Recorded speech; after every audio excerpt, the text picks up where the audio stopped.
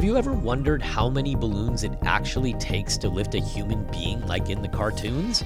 My guest today may actually answer that question here on YPO 10-Minute Tips from the Top. I'm Kevin Daum, and each week I bring you insights from the world's top executives of YPO, all made possible with grants from Gazelle's Growth Institute, www.growthinstitute.com. YPO member Nico Wyrobek was born into the balloon business. Her parents founded Anagram, the Mylar balloon company.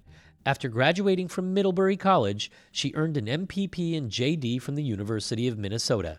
She worked as an attorney for several years and earned an MBA from Stanford.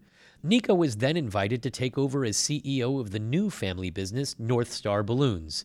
Nico used unique designs and non-traditional distribution channels to grow the company to more than 100 employees with placement in a number of big box chains. Recently, Nico sold the balloon business and transitioned her plant to printing for plastics and packaging. As principal of Morris Packaging, Minnesota, Nico now oversees more than 100 employees and has consistently doubled year-over-year growth projections. Nico, welcome to the show. Thanks for having me. Did you always grow up expecting you would go into the business? So yes and no. So I had the privilege of being in a family legacy business that was also a startup. So my mom and dad got divorced when we were in high school, and my dad sold the business just as we were starting college. And he stayed in the business for a few years, and then kind of as all founders and former owners went by the wayside and moved on to do some other things.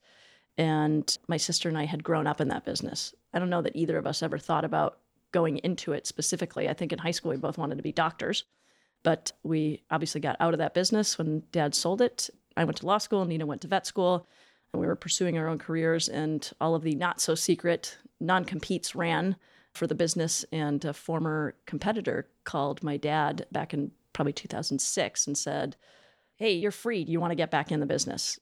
Why don't you build a new generation of manufacturing equipment? We'll do all of the upfront work. We'll do all the sales and distribution on the back end. You just make stuff, split it down the middle. It'll be great." And we sat down as a family at that point, and Dad sort of said, "Look, that's interesting, but I'm not really going to build a business and sell it again.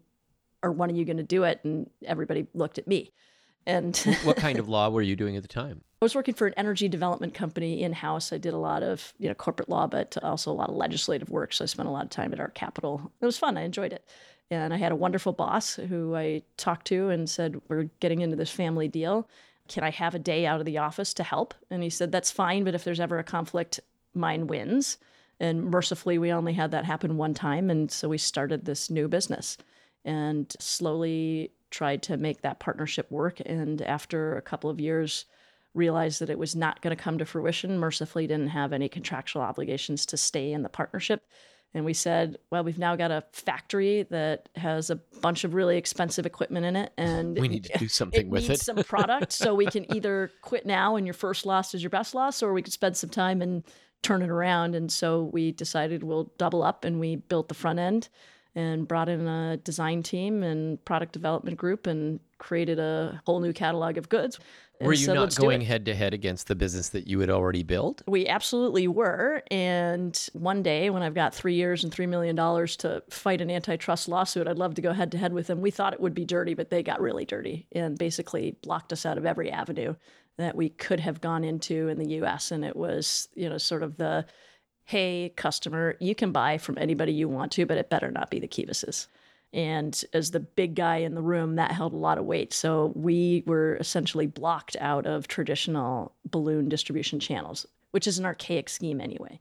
So we as manufacturers would sell to large distributors who would sell onto wholesalers and onto retailers and almost never touch the end user. And we, after a couple of years, said, look, that's been really effectively blocked by our former business. So we said, fine, we'll learn how to do logistics. Everybody else has figured out it can't be that hard. And so we built a business going direct. And it worked really well. Now, direct all the way to the consumer, or were you going to the flower shops? We never went to the consumer. So we'd go to small party shops, but really where we tried to play was we're doing a bunch of business with folks like Target, Hobby Lobby, big box, trying to just get places that maybe weren't even carrying them before or thinking of them as a regular item. Yeah, and that's one of the other things that we did too, is we said, look, if we can't have the traditional party business, that's fine. We came into this saying, let's not be like everybody else, because everybody has a bunch of round balloons that you see at the grocery store that say happy birthday on them. We need to be different. It's a mature market. Stealing business is going to be really hard. And so we made things that other people couldn't make and said to an audience that had never had balloons, guess what? They're cool. You should probably have them. And so our products were really geared to and marketed towards 20-somethings who wanted to hang a script up in their window that says party or love. So we went after people who didn't buy balloons previously and products that weren't available in the market through other distributors or that were available but were really bad products in terms of quality. And that bought us a really nice market. And so it all came full circle. And actually last year we just did a transaction and the brand was acquired. And so now I have a factory that does something totally different. And that's been a really nice transformation. So now you're doing packaging and printing. Yep. This obviously has much more expansion opportunities. Yeah. The balloon market is a mature market. And packaging, there are more things that are put into plastic every year. There are more people using all things. I don't need to steal somebody's business, although we've been quite successful at doing that. All I really need to do is take a little piece of the growth, and it's growing at such a clip that it's just a really interesting and lucrative business to be in right now. And your core competency is the actual printing onto plastics? Yeah, and then we actually make bags as well. So we have a business down in Jefferson City that takes the rolls that we have printed here and converts them into bags, which will then be filled at somebody else's plant. So how big's the company? Where are you going? So the company now is probably 80 people in our plant here in Plymouth, probably another 60 down in Jefferson City. And then we've got a team of about a dozen sales guys who are out on the road all the time and beating down doors. And company's been on a real nice double projection here. And I think my business partner and I would probably look to say one more double will be easy. The next double will be really hard. And when do you slow it down? You're almost at a couple hundred people now, which big difference between running the 80-person company and the 200-person company. Especially in today's economy, you got to go find them to start with. You got to keep them. But yeah, it's a different hierarchy. It's a different infrastructure that you need internally. And, I've been on the slow end. How did you manage putting those systems in place? I am mercifully really good at hiring smart people. I'm the epitome of not the smartest guy at the table. And I have a couple of really good folks who have been able to come join us, who have had experience in going through that kind of growth and can lend that to the process. Was that a natural state for you, or did you have to learn how to be that way? I think it was a natural state for me. I think that I recognized early on that my strength is in relationships, making sure that my team is happy and figuring out how to move the pieces to execute the goal. So I played hockey, I coach hockey. And for me, I was never going to be the All-American, but I knew what role I could fill. I knew how to be a passer. I was a playmaker. I wasn't a goal scorer. And that's actually what I love doing. So it works out well. I am never going to be the all-star at something, but I'm pretty good at finding the all-star at everything. And then the other important question that I have, because I think we've all kind of wondered about this, how many balloons do you have to hold before it will pick up a grown man? Turns out we're still waiting for the answer to that question. No kidding. Not enough lift in helium. It's not like Up. Okay.